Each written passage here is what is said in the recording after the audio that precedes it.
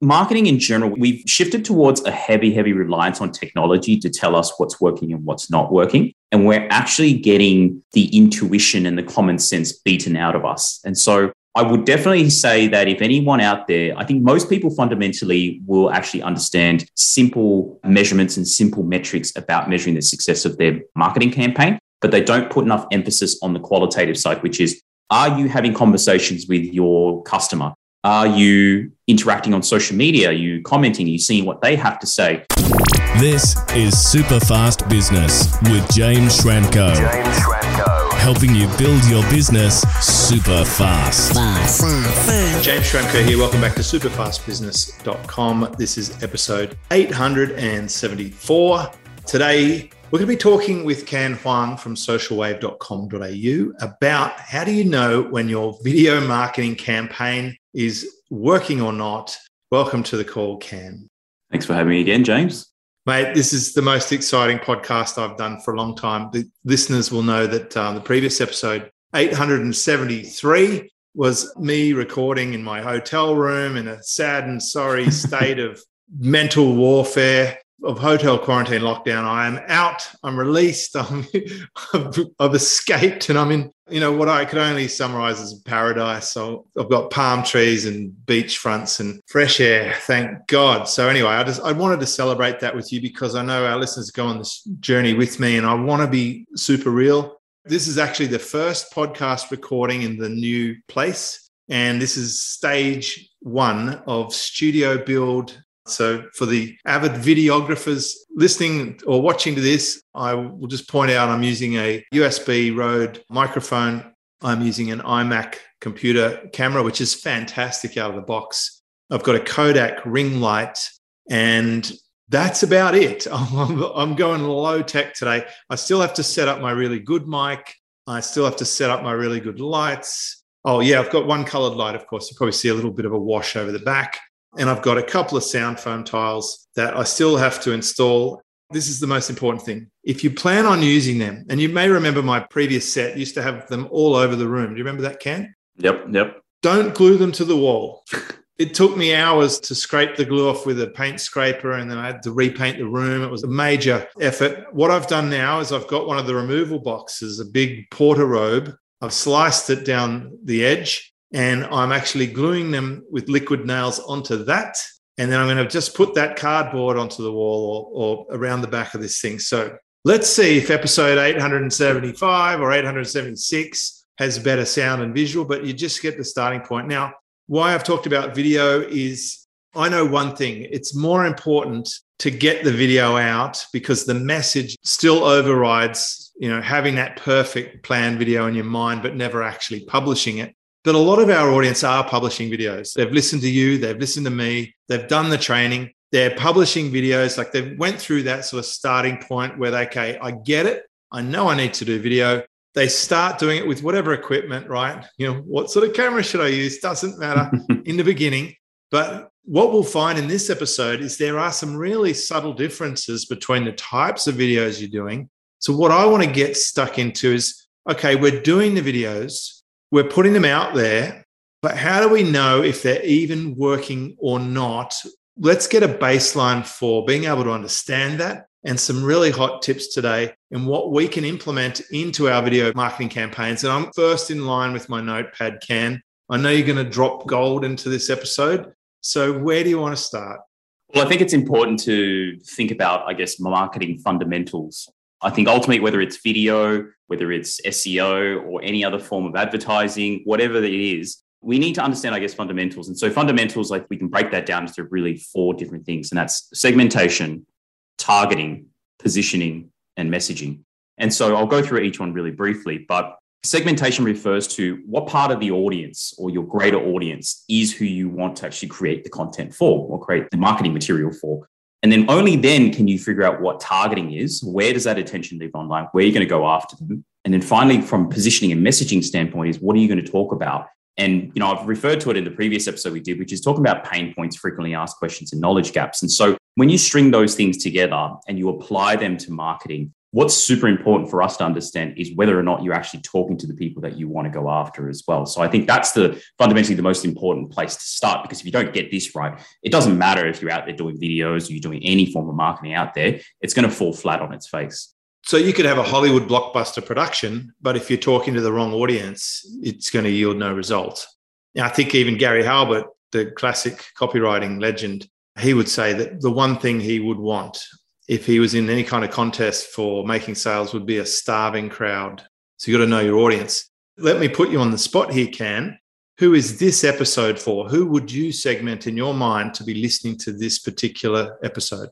I think businesses that fundamentally need to build thought leadership, expertise, and trust. We see that a lot in B2B, but even very commonly now in B2C marketing. And basically, if you're selling a service or a product that requires someone to be educated, to understand what your product or service does, you need to be able to create content in order to do that. And more specifically, in our case, videos, to essentially get people from non-buying mode into buying mode, right?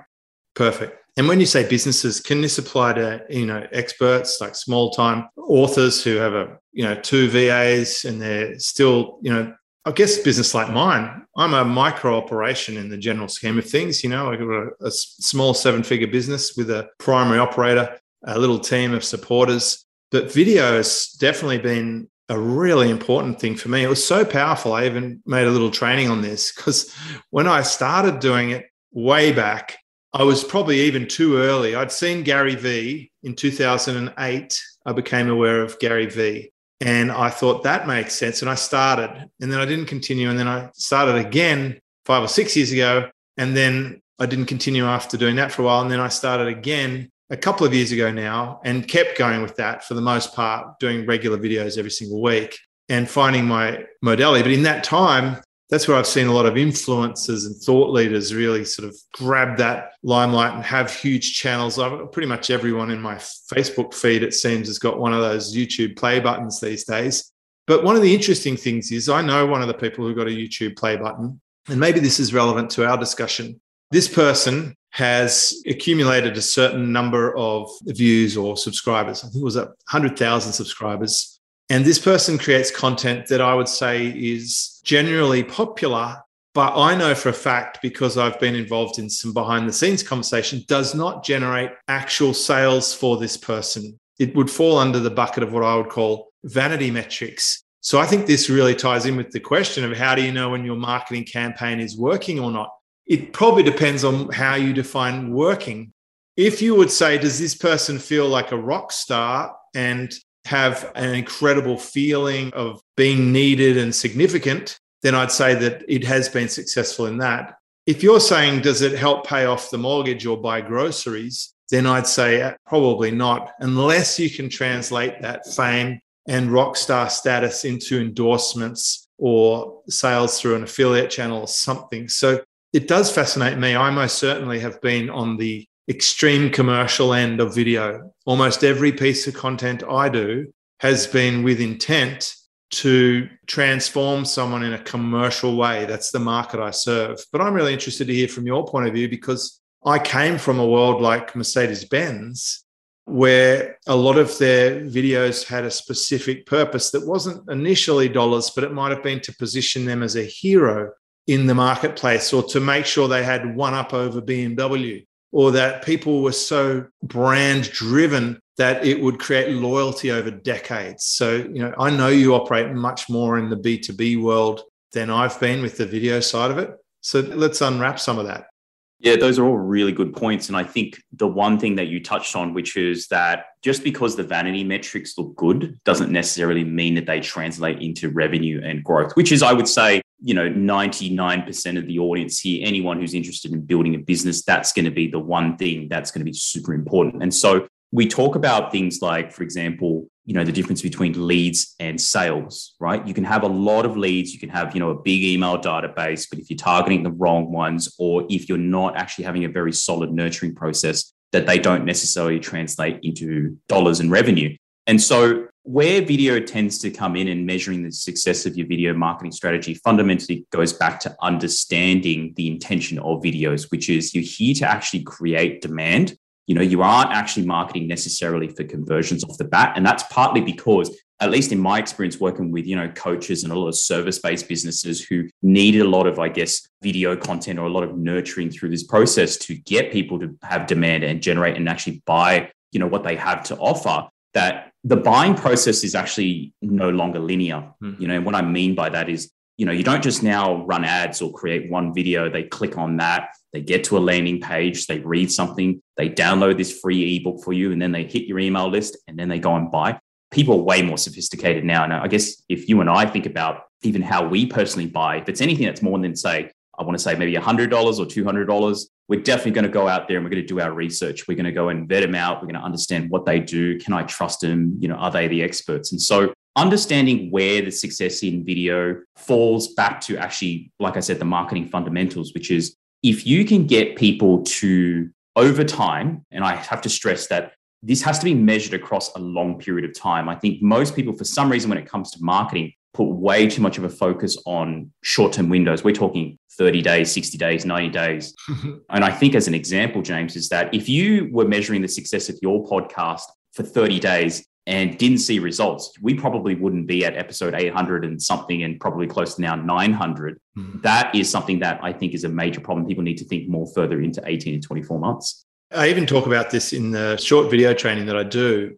When I redid this, started again 3 years ago, it took 3 months until I started to really see that it's doing something. And then when I checked it later, it was like a snowball. I generated $700,000 or $800,000 by the time I looked at it later. And wow, that's because if someone comes into my ecosystem, if they join Superfast Business and they stay there, which they tend to do, that customer lifetime value actually gets very high. Or if they come into a higher level program, even more. So I totally agree with you, the way people buy. I remember going to Google head office talking about multi-screening. People sit there on their laptop in their wherever, and then they'll go to a different environment like watch Netflix, and they'll have their iPad. Almost everyone watches TV with a phone or an iPad now, apparently. So we're moving between devices. We're seeing different platforms. I really harnessed this when I was talking about Own the Race course. I'm like, build your asset, the core asset, and then use these platforms as other people's racetracks that you go and tap into and bring them back to your own place. And videos are what people want to snack on. They want to watch videos. They want to get that total experience. And talking about the long term, one of the examples that I can think of is McDonald's have that Happy Meal, right? They get the kids in early because they're going to be adults. Imagine how much an average consumer spends on McDonald's, in their lifetime. I know I'm not speaking to everyone in my audience. I got lots of health conscious people who wouldn't go near the joint, right? I very rarely eat it, for example. So I'm not dissing anyone who does, but I'm talking about the average consumer. They probably hook them in early. In fact, I think one of my kids' second words was Coke. He saw one of those red beach balls, a Coca-Cola branded beach ball, and he pointed at it and said, Coke. And that blew me away. I'm like, the exposure. Big time agencies understand this. And now we can actually track things. I think in the old days, you really touched on something earlier. The metric in a big agency is how much budget can they spend. I actually know someone, even last year, I was having a conversation with someone, and their job when they were running an agency was to spend hundreds of thousands of dollars a month on ads. And the metric they would go back to head office with was how many eyeballs they had. That was the metric. And it stopped there. What do you think about that? I think it incentivizes bad behavior, marketing behavior. And I think that, when you combine that with the point that I touched on, is that everything's measured in short-term windows. It's that marketers in general end up having to defend themselves and their video campaigns and their marketing campaigns based on the quick dopamine hits that, this sort of stuff does, which is like how many likes, how many comments, how many impressions do we get, how many click-through rates, what's a click-through percentage? And I think ultimately we worry too much about what happens in between and don't focus enough about what happens at the very end, which is what moves the needle. And that's how many dollars that end up increasing for the company through marketing efforts. And so I think when a lot of big time agencies and even just small businesses right now who don't actually fundamentally understand how to measure marketing, it's to understand that marketing metrics and the way you measure marketing is an imperfect tool. It can't measure everything, but it can measure a certain portion that is mainly proportion to what I call search intent, which is when someone's done all their research, and like you said, with the Happy Meal stuff, they've been in that ecosystem, they know about McDonald's and they've been doing it for a long time. And when they get older, or in this case, when they get to the buying cycle, which is I'm ready to buy now, I'm looking for a solution, they have an affinity to a brand that's probably marketed to them earlier on that process. So McDonald's as an example, again, is that, hey, when I want something quick and fast and something really simple and reliable, I'm going to go to McDonald's versus the corner shop who's done no marketing. And that's where the direct impact is. Now, how do you measure that? There's no real way to really measure that other than to potentially talk to your customer. So look at this from a qualitative perspective, which is to ask questions. Where did you find us? What do you like about us? Why did you buy? Exactly. Why did you buy? And, if we talk about marketing fundamentals, it's absolute empathy and obsession with your customer to understand what message and what content you need to tailor in order for that to resonate with that particular audience so that they become buying customers down the track. Probably no coincidence that that's probably the sort of attributes that Steve Jobs and Jeff Bezos have, that understanding the customer. I had a conversation this morning with a client, and it's really interesting. He deals with the market of people who spend money on marketing. And I said, what result do they want? I said, surely they want sales. He goes, no, they just want leads. It's strange, but they just obsess about leads. I'm like, that's fascinating to me. That's what the success measurement will be for their boss. It's how many leads did they generate from this marketing activity, not how many actual sales ended up from it. So that was interesting. And then I said to my client, who's predominantly in the software industry, or he thinks he is anyway, I said, the metric that he needs to track that would be critical is time to value. How fast can you take that person when they enter your ecosystem in the right buying window to actually interact with you and then get a result? And the shorter, the better. And what we ended up discovering is that they're using words and themes that the customers want to use, but they don't know how to ask properly. Now, I said, ideally, this person starts using your platform and then they generate sales immediately. If you could create the wizard that you pop someone in at the beginning and then they pop out at the end, that would be ideal. Low friction, high reward. And then you can talk about your exponential results component, that for every dollar you spend, you'll get $2,000 back within 7 days guaranteed. And how easy is it? It's 2 clicks or it's 3 clicks. Or, all you need to do is enter your username and password with a popular CRM platform, click submit, and we'll automatically create the campaigns for you. And this literally works by itself. Now, the way that he should be telling people about it, I said, is explain that on a video. Talk about the problem they're having and explain to them why there's usually 12 steps. And if you miss any single one of them, the whole system breaks down. But that's no longer the case, because through all of our research and data and analysis, we've discovered that there's really only 2 steps that matter the most. And we've incorporated that into our easy wizard setup. It's 2 clicks and then it starts working for you. And he's like, yeah, I get it. So he's off to do that. But I think we're at this point where videos are so useful in terms of being able to educate customers. Almost anything you buy now comes with a QR code that you scan, and it will give you how to set up videos or onboarding videos. Probably we learnt about the thing, if we're really observing our own consumer behavior, by watching a video at some point in the funnel. So back to the question. We've got someone watching this show or listening to this episode, and they're using video. They've heard you talk about quantitative analysis and qualitative analysis. So they're now going to interview their customers. They're going to find out what's happening. They're going to look at it over a longer time frame. What other things can we do? I remember I used to look at the heat maps on my videos and see where people drop off. And then I'd try and edit that to make it clearer to understand. Or where they're rewinding, I know, okay, that's a hot spot. They're really interested in this thing. So either they didn't understand what I said, or I've broken down a framework or something, 3 steps, and they've gone back to write it down. So I could zoom in on that. You can get a lot of information these days from the tools we use. You can. And there's tools like, Hotjar. There's marketing tools like HubSpot where they can actually track cookies and you can see that entire customer journey. Marketo is a very well-known one. There's a lot. ActiveCampaign certainly does a part of that as well. I know a lot of people use ActiveCampaign. But I think fundamentally, marketing in general, we've shifted towards a heavy reliance on technology to tell us what's working and what's not working. And we're actually getting the intuition and the common sense beaten out of us. And so I would definitely say that if anyone out there, I think most people fundamentally will actually understand simple measurements and simple metrics about measuring the success of their marketing campaign, but they don't put enough emphasis on the qualitative side, which is, are you having conversations with your customer? Are you interacting on social media? Are you commenting? Are you seeing what they have to say?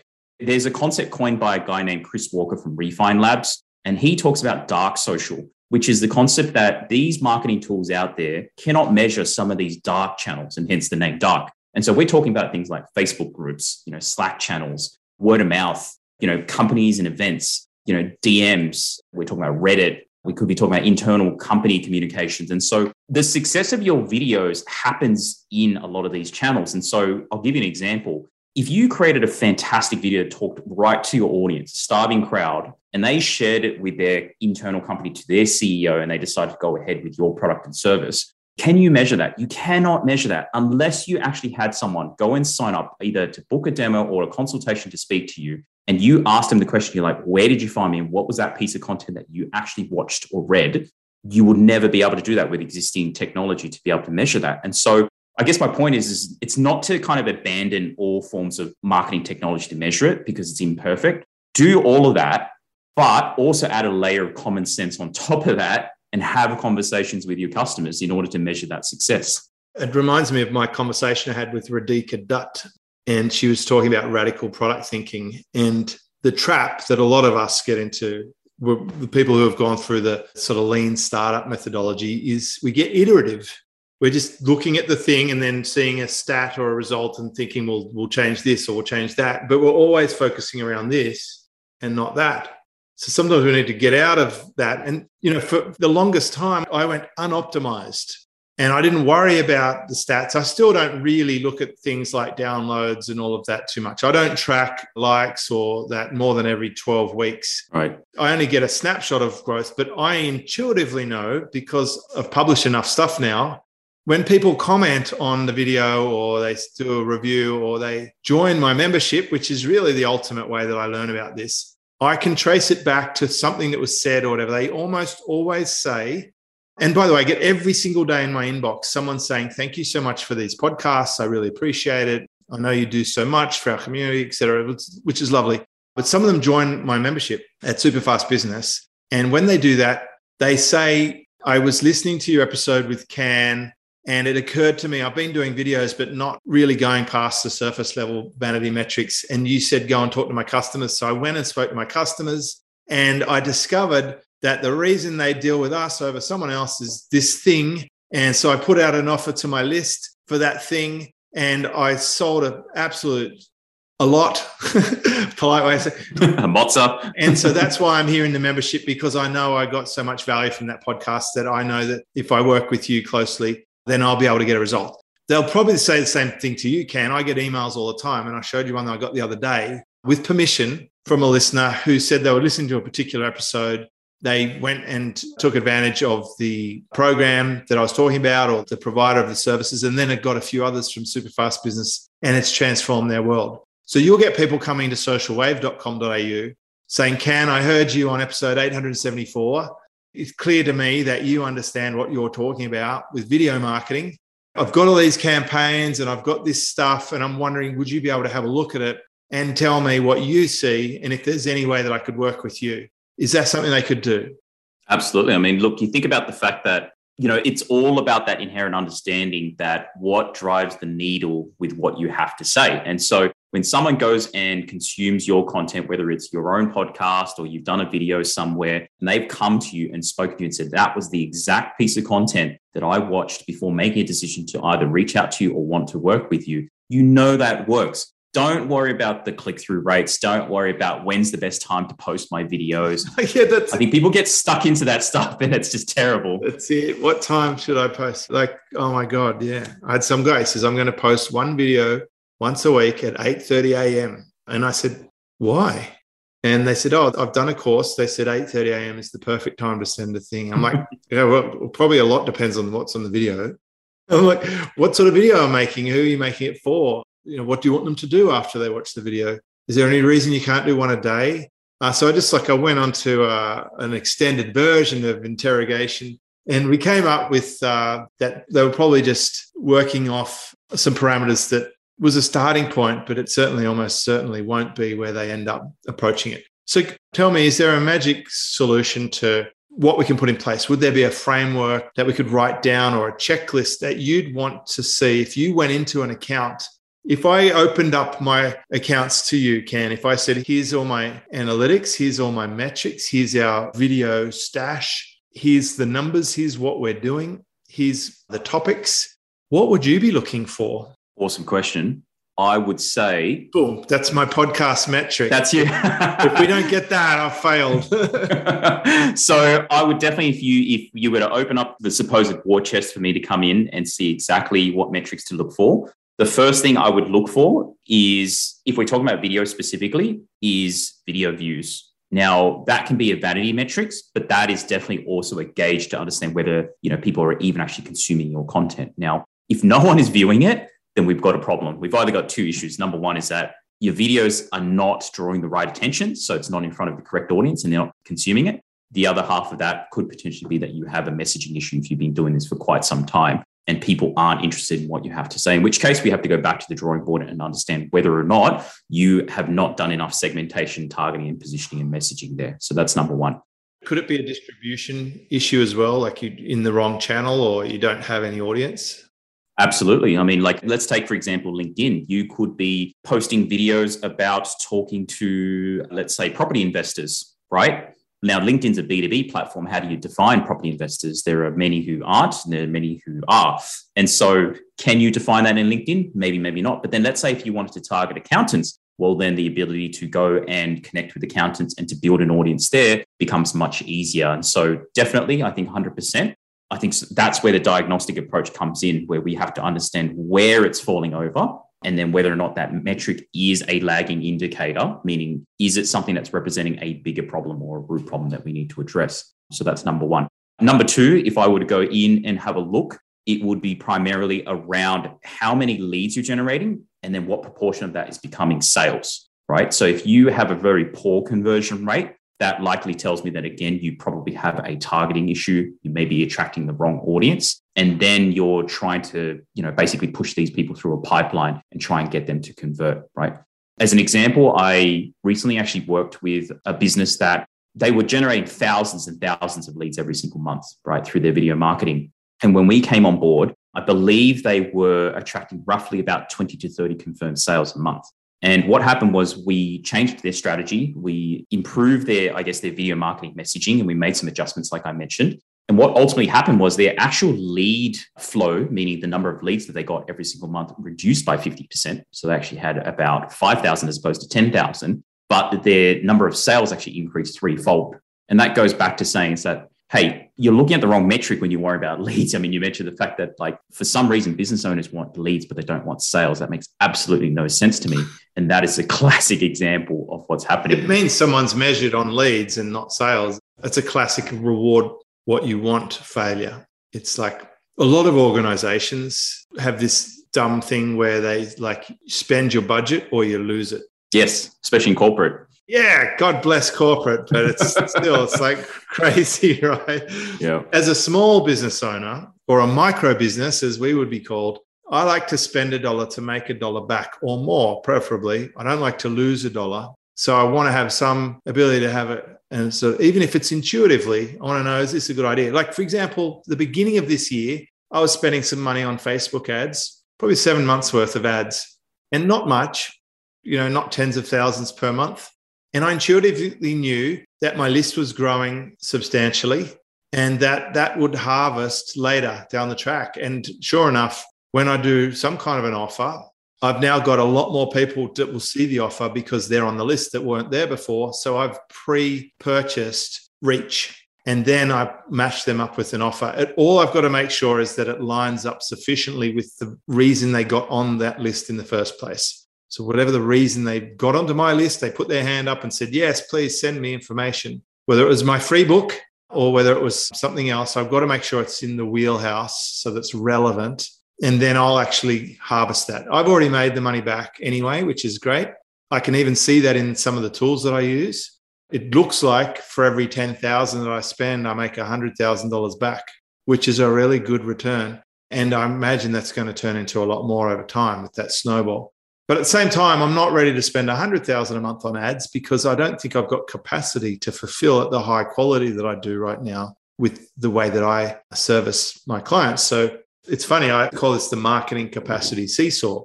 Sometimes the wrong metric is going to drive up your costs, but you can't harvest it. So I know plenty of people who just don't have team or don't have the ability to fulfill. If I dropped 100 hot leads in their lap, they'd actually burn 98 of them and sell 2. So that's the other challenge, is make sure that you're ready to receive all the good stuff that comes from Cannes audit. So you've gone into my stuff, you've had a look at the views, you've checked the messaging and the positioning. What else are you going to do when you get access to it all? Well, I think the ultimate metric that everyone's looking for is cost per acquisition, cost per sale. And so, you need to essentially look at it and go, if I spent this much money across, say, a year, and I made this much money, just like you alluded to, the goal is to always make more than $1 for every $1 that you spend. Yeah. You've got a problem if you are spending $1 and then making 80 cents off that or less. It's a major issue. You got to factor costs too, right? Cost of goods sold. Like, you really want your dollar to end up being $1 profit. Absolutely. And look, cost per acquisition is the ultimate thing. And I call it just rising tide. This whole episode's a very meta. It's that we talk about having a real obsession with your customer and understanding where their pain points are. I got asked this question a few times this past week. This is why we're doing this episode. And so if you inherently understand basically that if you were to do this marketing activity and it would resulting in increased sales, you're probably on the right track. Bring some intuition, bring some common sense into it. Don't over delve into the metrics because the metrics can really lead you down the wrong path. And so cost per acquisition, which is calculated by how much am I spending on marketing versus how much I'm making, and the average of that, try and keep that and bring that down as much as possible. I mean, guys in the ad space, like your Facebook ads guys or Q ads guys, that's what they're obsessed with. But sometimes they focus too much on it. And they're matching it up to the customer lifetime value. Exactly right. Exactly. So ideally, you can acquire a customer for less than what you actually earn in terms of profit from that customer. And then you can turn up the heat, and you can scale very quickly if you do that. I'm wondering, have you seen a particular type of video campaign that always fails or that always wins? I wouldn't say I've seen one, but I think the biggest variable for success with videos is the actual performance of the video, if that makes any sense. It's the person in front of camera and how genuine and real they are. Oh, like the theatre of it. The theatre of it. The believability. It's like when I'm watching a TV show or Netflix or Amazon Prime or Apple. My acting coach, which I had when I was 18 and underconfident, you can tell I'm underconfident, right? Alan, I really recommend this, acting classes. If you're a professional on camera, get acting classes. You'll come out a bit. And basically the test, he would say, is, do you believe this character? Like, are you so invested in them that you believe that this person is real? Or does it seem like someone's an actor pretending to be that person? And the shocking thing to me is, as a podcast host, occasionally I used to get a guest who I'd be chatting to them. We'd hook up on Skype back then.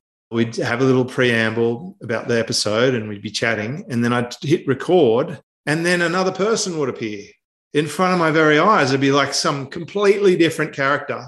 That was their stage persona. It's like, hey, whoa, I'm like, that's not the person I was talking to 30 seconds ago. And they shift. And it's like a lot of the online marketers. These are like solo operators with one VA at home in bare feet and board shorts like I am now, but all their stock photos and website stuff's in black and white suits with bow ties and cigars and champagne. I'm like, who the hell are you trying to kid here? What happened? We went from Bogan to James Bond. I think more than ever, you get rewarded for being real, for being yourself.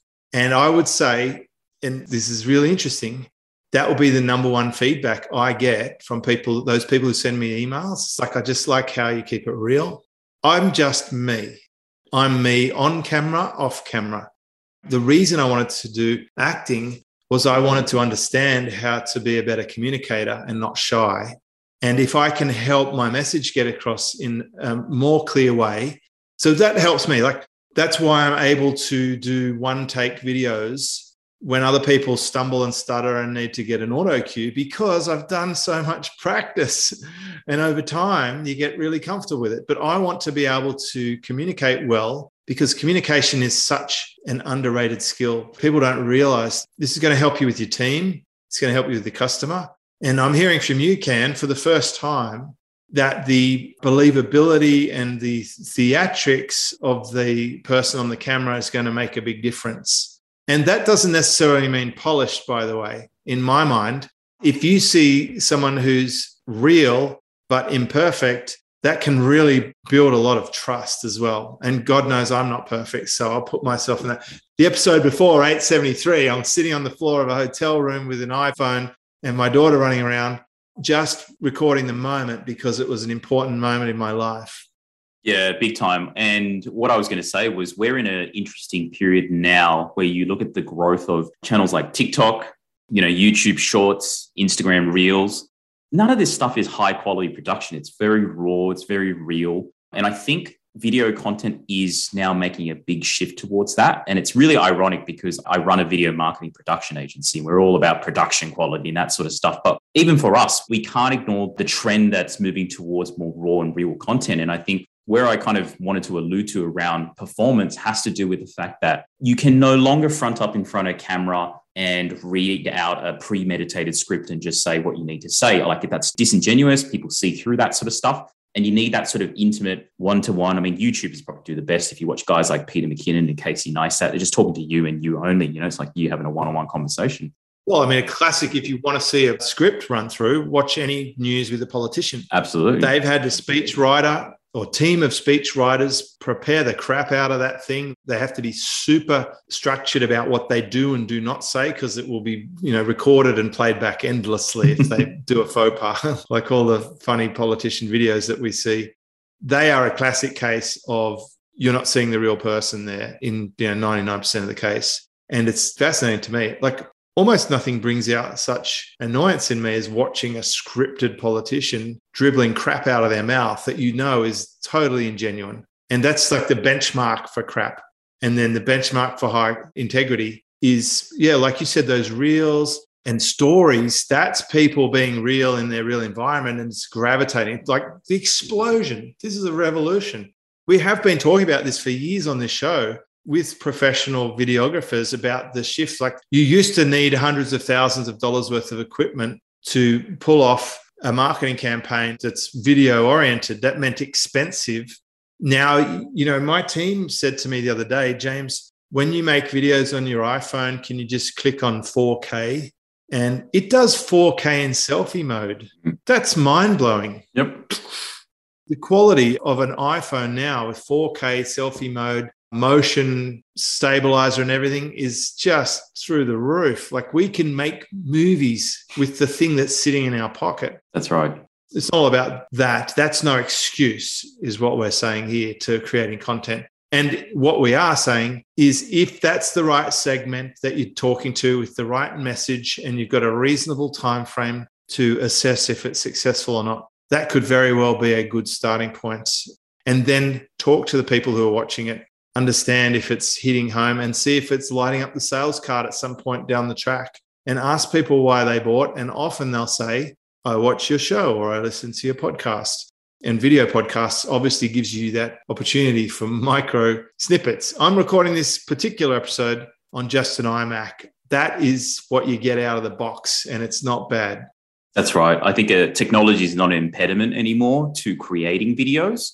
And I'll tell a really short story, is that when I first got into video marketing, I had a lot of trouble measuring the success of videos. And I remember this one client, he was like my one of two clients. I had two clients at the time and was just figuring it out on the fly. And we did videos for, I want to say, the first 12 months. And honest to God, I'll tell you what, imposter syndrome, I wasn't sure if it was working or not. And part of that was because I was just a marketing guy. I was the video guy. And I wasn't inherently in the business, meaning I wasn't the guy taking the sales calls. I wasn't the guy talking to the customers. All I was seeing was the metrics on the other side about who books in a call and who clicks and watches the videos. And so I remember talking to this particular client, and I think it was about 6 months in, and I asked him, I said, is it working? Are you sure it's working? And he just very nonchalantly looked at me and nodded his head and said, it's working. And I said, well, how do you know? How do you know it's working? And he said, You know, because you talk to people. People tell you things. People give you feedback. They say they watched this. They understood. They felt like you understood them. And I think you mentioned about storytelling. I think,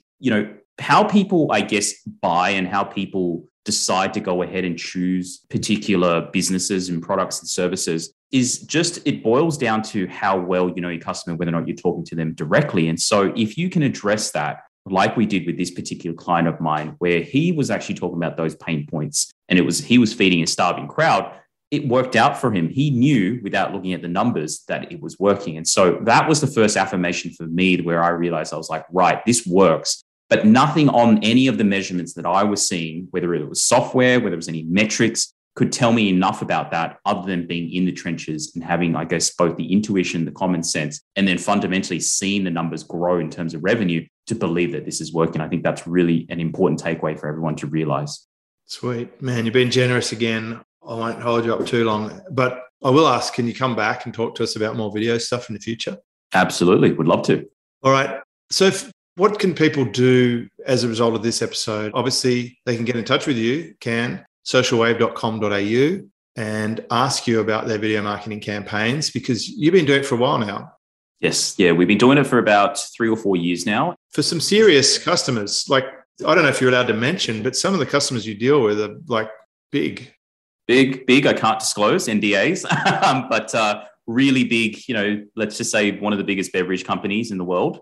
We do video for them. And look, really, I think at the end of the day, that it boils down to 3 things. I think if you're going to get anything away from this episode, it's number 1, consistency. Do this over a long period of time, right? And don't have any major expectations, right? Just go in and have an inherent crack at it and put in the reps, right? You can't read about the push-ups, as Gary Vee says. You have to do the push-ups. So that's number 1. Number 2 is have a real good obsession and empathy of your customers. Know what it is that they need to hear that you help them with. Teach them the what and the why and create video content on a consistent basis with that. And then number 3 is when you start getting these leads, and if you do the first 2 right, you'll start getting leads and you'll start getting people inquiring for your business services or products. Ask them the question, whether it's in a form and say, how did you find us? What was it that you consumed? Or when you do that sales call, book that demo in and you talk to them and you go, what was it that helped you make that decision to go ahead with us? And use that and feed that information and add that to your understanding of your customer. And that stuff snowballs and you become better and better. And what that ends up doing is that should formulate and inform you for the next lot of videos that you do, just like what I'm doing now, what you're doing, James, which is every month you do training inside Superfast Business. All the topics come from what feedback you're hearing in the membership and on the podcast. Same with me. I get questions throughout the week about how video marketing works and then in turn create content according to that. And it's just this cycle that goes over and over again. So I think those are the 3 takeaways that I'd like everyone to remember. You can't go wrong talking to your customers. My customer I was talking to this morning, he said, I just realized I've got access to all this data. We see all the data. I should be using the insights from that more. I said, yes, you're a data intelligence company. You're like Facebook. I said, I'm like Facebook in a way, except nice. But a mini version. I'm a higher priced micro version. I speak to hundreds of people. I gather information from hundreds of sources on a weekly basis. And then I find the trends and patterns and the best practices, the things that are working. And I share that with the paying subscribers. My audience create the value for each other. So I feel like I'm just a facilitator in some ways, but I have to moderate and make judgment. But when I'm making content, I'm always doing that from that base. When I get the feedback, oh my God, that was exactly what I needed to hear right now, then I know that that's working for me. So Ken, thank you so much for sharing. We'll get you back. Pleasure. I love what you're doing there and appreciate it so much. Thank you, James. Thanks for having me. High five. Discover how to build your business super fast. Check out superfastbusiness.com.